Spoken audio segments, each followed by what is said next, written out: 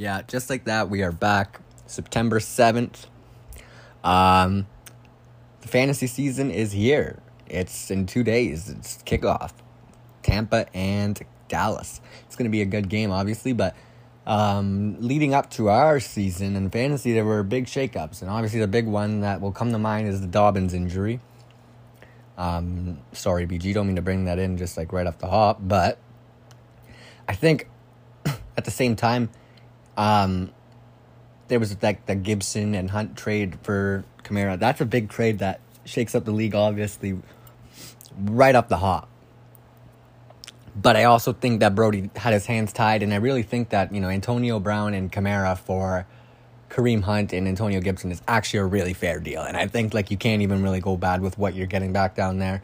And I think that he was in negotiations with others, and there was just, that was his best trade that he had on the table. And you eventually will have to pull the trigger on it unless you really want Kenny Gainwell as your third running back, which you don't. So, yeah, but that's obviously a big deal that, kind of shook things up. There hasn't been another deal yet. The Piscats are staying put. All these other teams are staying put. It looks like there's going to be people just riding with their teams into week one. But we're going to follow the same schedule from last year. We're going to start with my predictions each week. Then we're going to go to power rankings. And after that, we're going to go and do shit. And I'm hoping along the way I'll be able to have some people on the show for interviews. Not interviews, but, just talking some shit and whatnot. But we'll see if I can get that going. I'm a little slow. But, yeah, without further ado, we're going to get into my predictions for this week. So, yeah.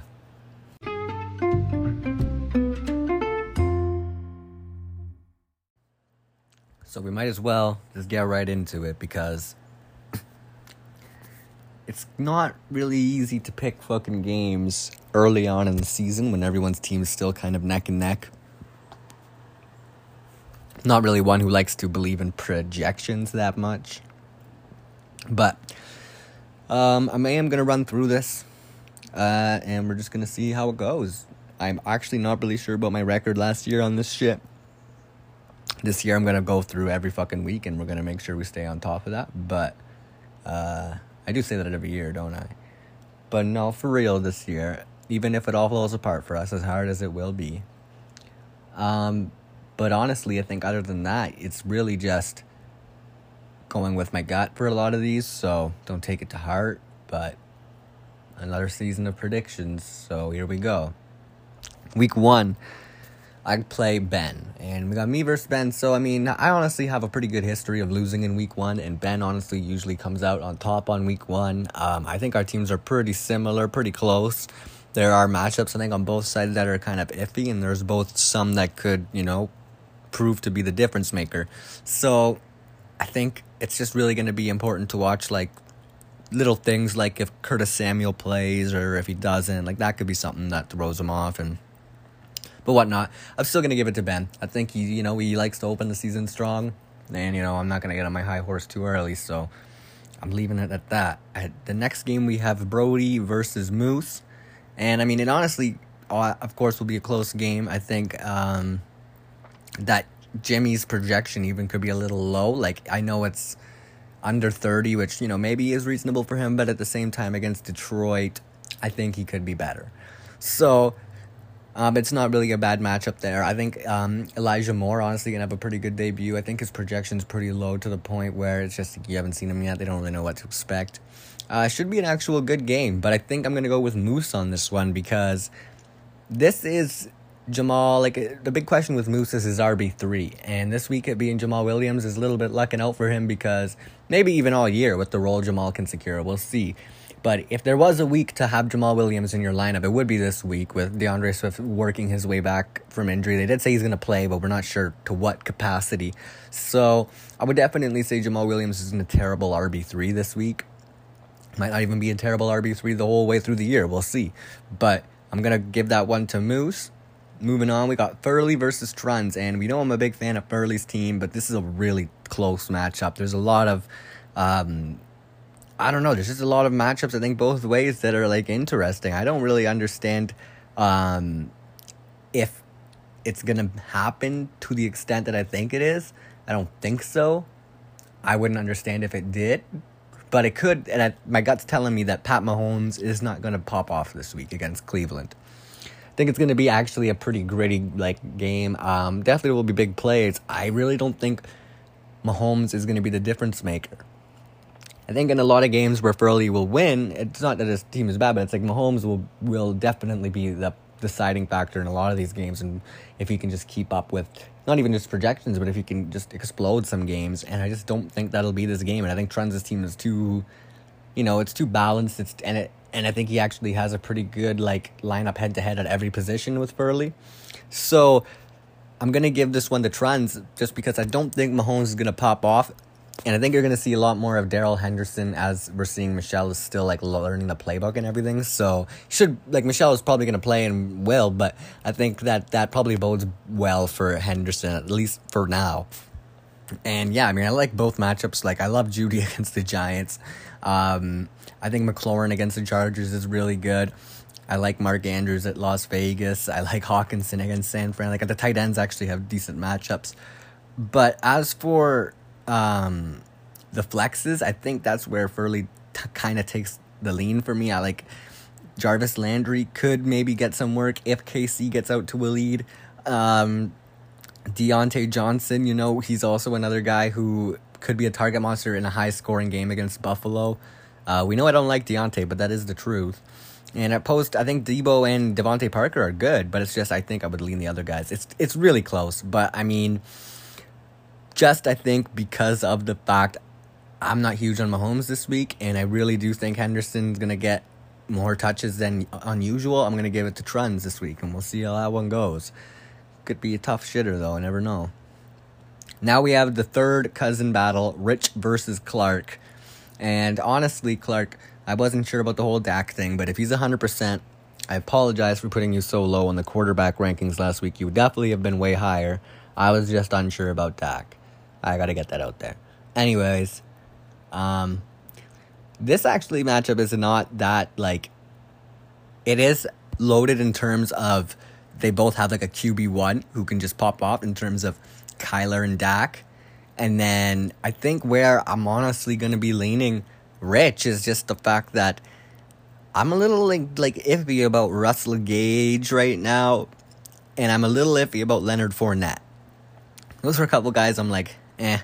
Whereas I think actually A.J. Dillon could get goal line work close to Fournette. But I think that in terms of the other flex, I just like Marquez Callaway and Jacoby Myers both then opposed to Russell Gage. Ruggs I do like, though. I think Ruggs can actually be good. This one's actually going to be pretty close, to be honest. I'm trying to look at the benches if they have any other options they could maybe plug in. But I don't really see any right now. So I think I'm going to give this one to Rich. I think that, honestly, I do really think the big difference is going to be whether or not Russell Gage could prove he's actually worthy of being on the lineup this year. I'm really iffy about Russell Gage for some reason.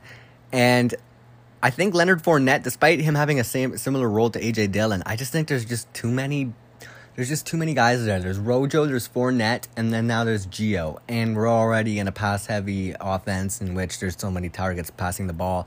And then I think you look at A.J. Dillon's situation, he's the clear RB2, and there's less receiving targets.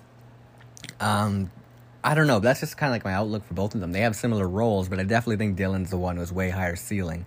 And yeah, I mean, Fournette's playing Dallas. It's a weak defense. Dillon's playing New Orleans. They're pretty strong. But, I mean, I don't know. It's going to be a close game, but I'm still giving it to Rich. I think just the flexes are they're just swaying me a little bit one way. Now we have Neller versus Legro. And honestly, I think both these teams are, they match up decently. But I do think that, honestly, it doesn't really make sense to me how Zach Moss is projected less than Devin Singletary. I can see them both on each other's team. But, I don't know. I think that's a little harsh on Neller there. But, honestly, it's going to be a good game looking at both lineups. I think Clyde's a little banged up, so you really want to pay attention to that. And, honestly, you're looking at Legro's lineup. It depends really what are we going to see out of Odell in his first action back. That's kind of iffy. And Sony Michel still potentially getting less touches because of learning the playbook and whatnot. And I really do think that Ronald Jones could be a good play this week just because I think he's the most talented back there in Tampa. But I don't know if we're going to be in the midst of a shootout or if we're going to be Tampa getting out to a huge lead and them having to milk it. I just have no clue how that game's going to go. So I think the game script is going to be huge for Ronald Jones on all these games. And I don't know. I think both these teams are solid, but you know what? I'm actually going to just give it to Neller because I'm a little unsure about guys like Jalen Reagor, Odell Beckham right now.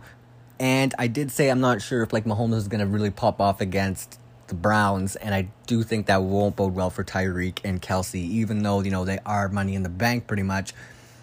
I don't know if they're going to just go explode and be able to lock you up a win, so we'll see. But I'm going to give it to Neller. I know shit on Neller's team a bit, but he's getting the dub this week, I'm thinking. And then last we have the dog fuckers and Dalvin Kamara.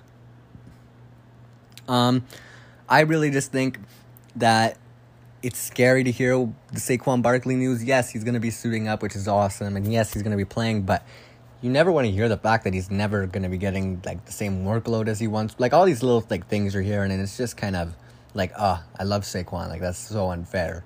But week 1 especially, I don't think you're going to see him against a Denver defense just get thrown into the fucking fire. It's a little scary. And I think that there's honestly just really good matchups. Dalvin Cook against Cincinnati. You have Nuke against Tennessee, those, and you have Antonio Brown against Dallas. So those are a bunch of matchups that are at the top that I can see that are gonna. And you have Lamar Jackson versus Josh Allen. That's actually fun to watch in terms of the quarterback battle they have going on. But I think that Nack's upside and his just big playability on this team right now, with Saquon being limited for Sandy, I think that just gives Nack a huge advantage right now. And I think he's definitely, in my opinion, still the top team in the league right now on paper, so I got to give it to him. And that's about it for the prediction, so we're going to have to go into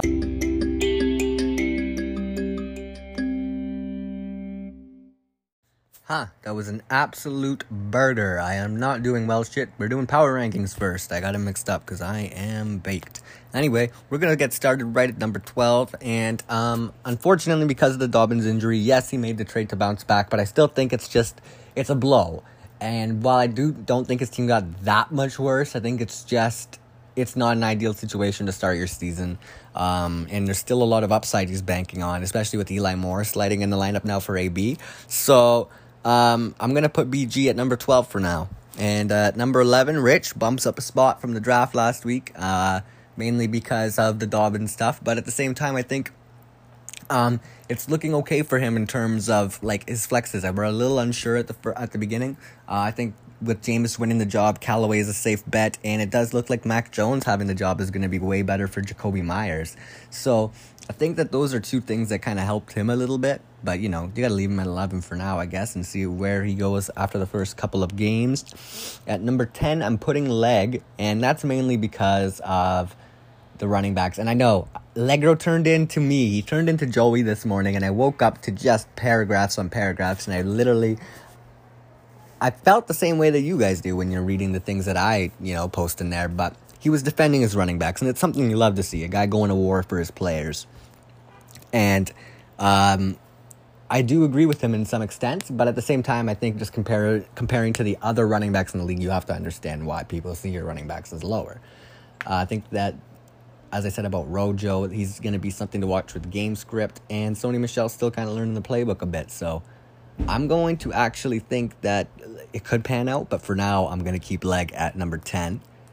And number 9, we have Clark. I think that's the same place as he was last week. I'm not really sure about that, but not really much changed there. I think he'll be on the look to maybe add a third QB eventually, but other than that, his team looks solid. It's all really close after this point. You have Sandy at 8.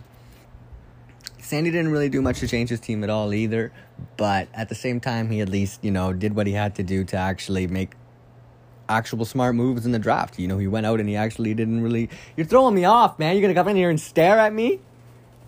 Who are you talking to? Mom, I'm making a podcast. You open the door and you stare at me like I'm not supposed... I'm trying to figure out what the hell are you saying and who are you talking to? Oh my God, 2 weeks in a row. You've ruined it. You've just ruined it. Christ. Where was I? I was probably sounded retarded because she was just staring at me and I was trying to keep going and it just didn't work. At all. But where I was at is I said that I had them in 8, actually. And I think that my reasoning for that was really because I got a little nervous about the Saquon things. And while he still is deserving of a playoff spot, I think, right now, I like his team still. I just think that what happens with Saquon is going to be really important to watch this season, especially for, like, not just him, but I think, like, whoever has Devontae Booker. I'm pretty sure, was it Truns, maybe? I don't know. I'm not going to look that up right now, but whoever has Devontae Booker, that's something you want to look into. I think he's going to get an increased workload. I honestly am really nervous about Saquon. I don't like to hear the fact that, you know, like, he's just working in contact this week, and he's against Denver, and I don't know. There's just a lot of stuff that's not really going Saquon's way right now, and if that's your best player, it's obviously going to hit you a little bit, so that's that. Number 7, we have Truns. Truns' team is just honestly, like, really balanced, like I said, and Henderson's probably going to have a little bit of a role for the time being, so like a slightly larger role than Sony, at least I think. And number 6, I bumped down Neller. I swapped Neller and Ben this week after looking more into it, and while I do think Zach Moss is probably the one to own, I just think, honestly, just looking at the teams, I would honestly prefer Ben's team, so that's really my only reasoning with that. So that's Ben at 5. We have Moose at 4. Moose didn't move. He stayed, or did he? I don't know. I honestly don't remember last week's power ranking. No, I was 4 last time.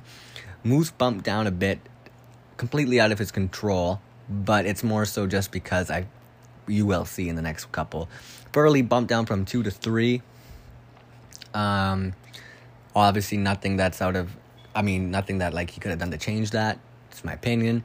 I hate to do it, but I put myself at 2 just because I think the Gus injury, like, greatly benefited my team, and just having that extra running back, I think, is important. And if all the leagues and all the teams are close, then I tend to lean towards someone who has a little more running back. So that's my reason in there. I don't like putting myself at 2 because I already know by week 2 I'm gonna have nobody on my fucking team healthy. So whatever. And of course, Snack is number 1. I will not really get into that too much. Let's not inflate his ego too much, right?